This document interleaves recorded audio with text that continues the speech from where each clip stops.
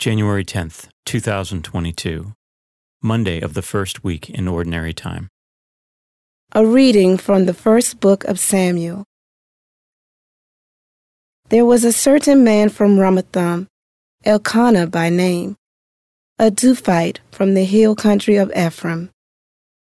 He was the son of Jeroham, son of Elihu, son of Tahu, son of Zuph, an Ephraimite.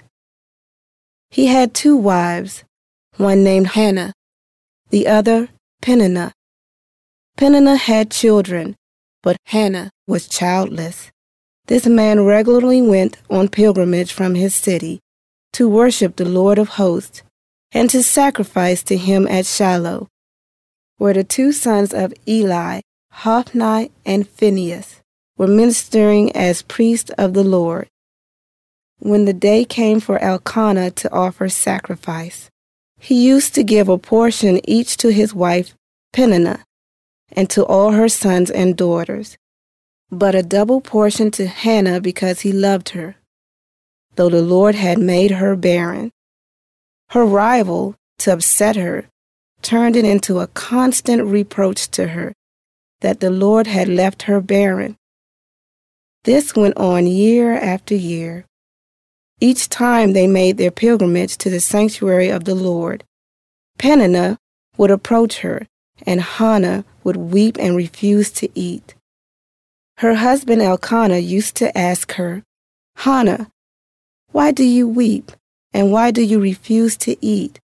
Why do you grieve? Am I not more to you than 10 sons?" The word of the Lord. Responsorial Psalm. The response is, "To you, Lord, I will offer a sacrifice of praise." How shall I make a return to the Lord for all the good he has done for me? The cup of salvation I will take up, and I will call upon the name of the Lord. To you, Lord, I will offer a sacrifice of praise. My vows to the Lord I will pay in the presence of all his people. Precious in the eyes of the Lord is the death of his faithful ones. O Lord, I am your servant. I am your servant, the son of your handmaid. You have loosed my bonds. To you, Lord, I will offer a sacrifice of praise. My vows to the Lord I will pay in the presence of all his people. In the courts of the house of the Lord, in your midst, O Jerusalem. To you, Lord, I will offer a sacrifice of praise.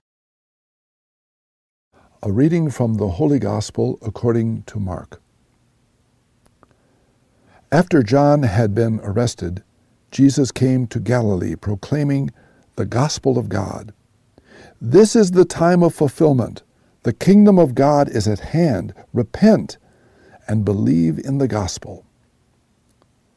As he passed by the Sea of Galilee, he saw Simon and his brother Andrew casting their nets into the sea. They were fishermen.